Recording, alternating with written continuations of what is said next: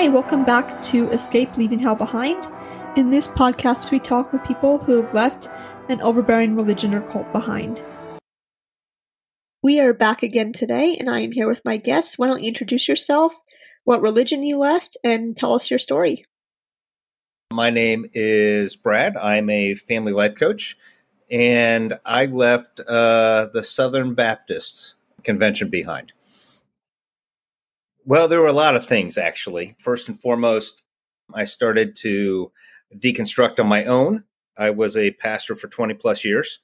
And so I started deconstructing on my own and didn't agree with their stance on women, misogyny. I didn't agree with their stance on LGBTQ plus and all kind of gaslighting and everything that went on within that structure. And the structure is not going to change.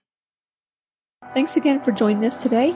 As always, I want to give special thanks to our sponsor and friend, Corporate Design Solutions, who has generously made it possible for this podcast to be a reality.